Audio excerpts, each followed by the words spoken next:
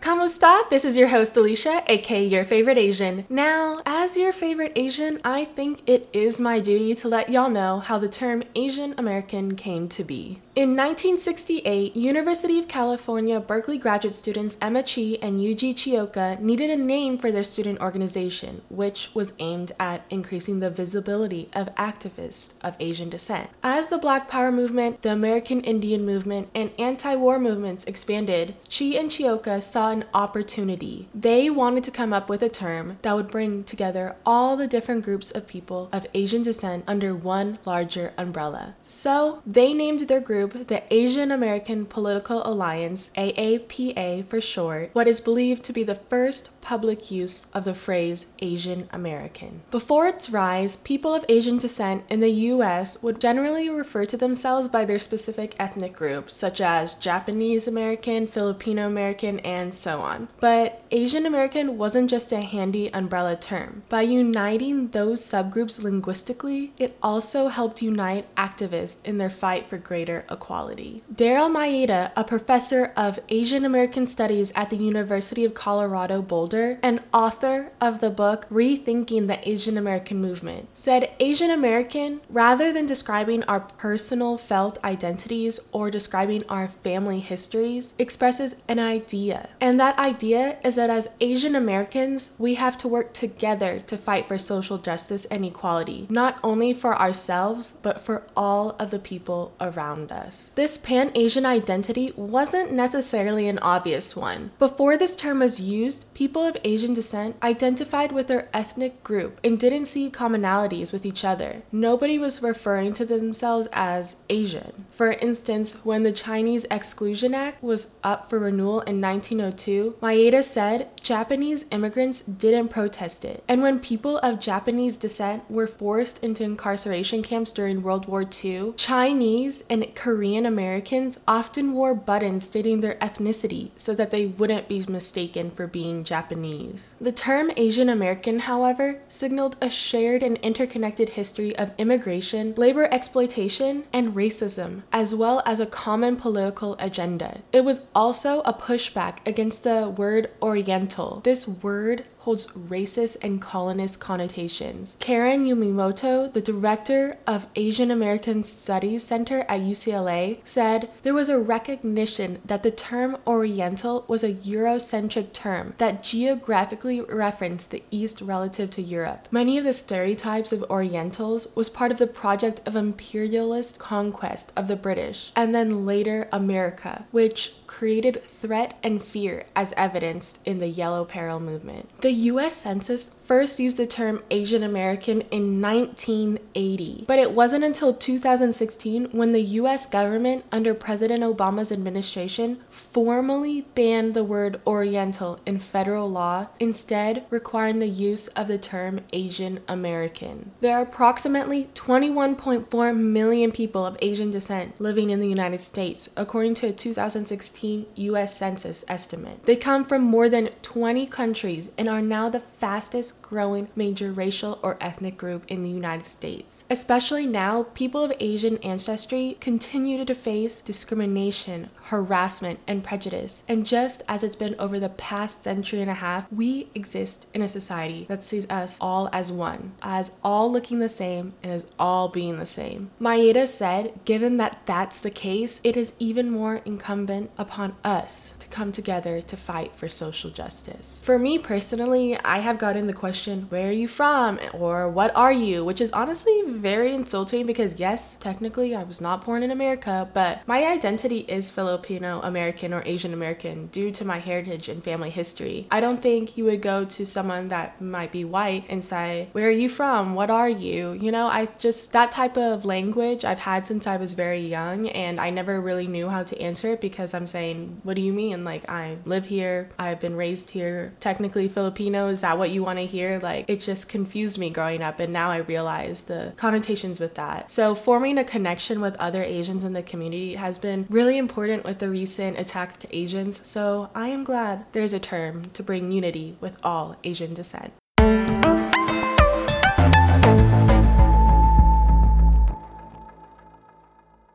So today we are discussing the murder of Robert aka Bobby Adam Witt and Myung-Wha Cho. So on September 25th, 1998, a lawn maintenance crew made a disturbing discovery near I-85 in Mebane. Under a billboard on Industrial Drive were the remains of a child. Orange County deputies responded and discovered the decomposed human remains. The skull was at the very end of the wood line. Apparently, if it had been just a few feet further back, you would have not even seen it. The sun had bleached it a little bit, so that's what caught the attention of the maintenance crew. The child's legs were still draped over some brush and was partially clothed. Detectives determined that the child died as a result of strangulation. No matches were found in national computer databases of missing children, and media attention generated few leads during the next couple of decades. But early in the investigation, Dr. Douglas Eubelager of the Smithsonian prepared a rendering of the boy. Later, forensic sculptor Frank Bender, who had been featured on the TV show America's Most Wanted, created a bust of the child.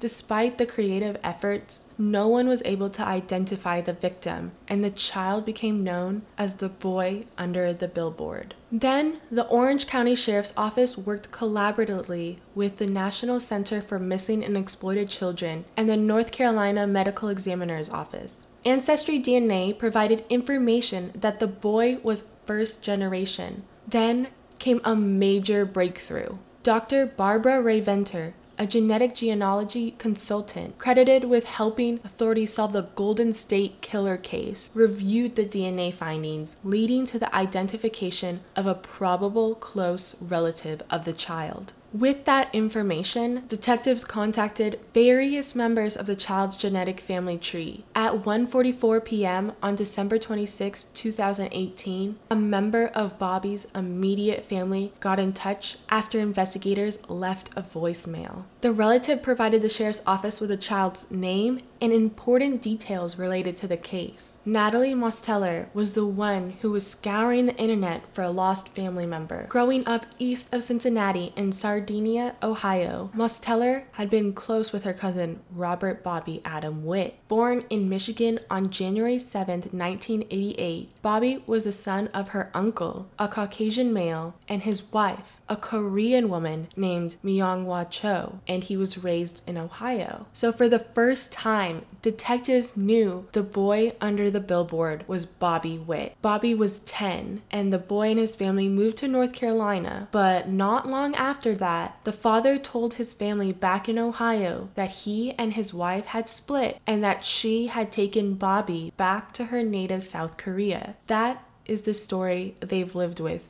for 2 decades. After speaking to Bobby's family, detectives suspected that Bobby's mother had also been killed about the same time. So, what happened to his mother? Well, on May 13th, 1998, 4 months before Bobby was discovered, an unidentified Asian woman's body had been found behind a debris pile in Spartanburg County, South Carolina. According to information released by local authorities, the woman had died due to respiratory insufficiency. The body had ligature marks from where she had been bound. And like Bobby, the woman had been discovered on a road running parallel to Interstate 85, more than 200 miles from where the boy was dumped. DNA tests confirmed the 2 bodies belonged to Bobby and 44-year-old Myung-Wha Cho. So a little bit about Bobby and Cho. Bobby Witt was a sweet boy who loved playing video games and air hockey. He even had an air hockey table in his bedroom. Bobby was said to be a very brilliant little boy and had a real dry sense of humor, but was really funny. Cho was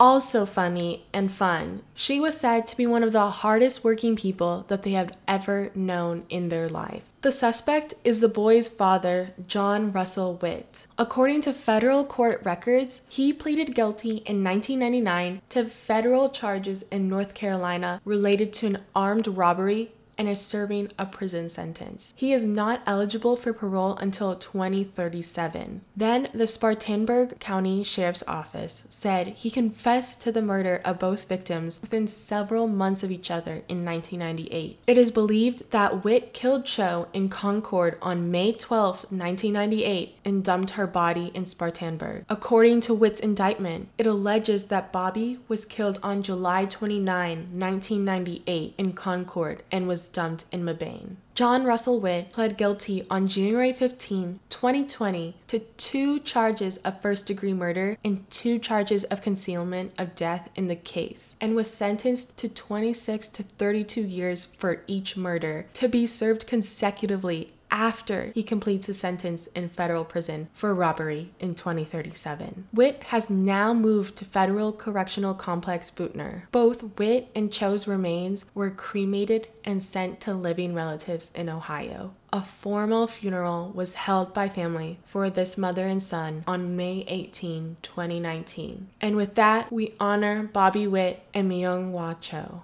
So I don't know if you can hear the birds chirping in the background, but if you do, I'm real sorry about that. They just love to chirp, chirp, chirp on my balcony. So disregard that if you heard it. If you didn't, I'm super happy for that. Follow me on Instagram at Your Favorite Asian Podcast and hit that follow button if you enjoyed today's episode. If you have any cases that you would like me to cover, please email me at yourfavoriteasianpodcast@gmail.com. Don't forget to show kindness and advocate for equality. Pa'alam, and I'll talk to you again next Sunday.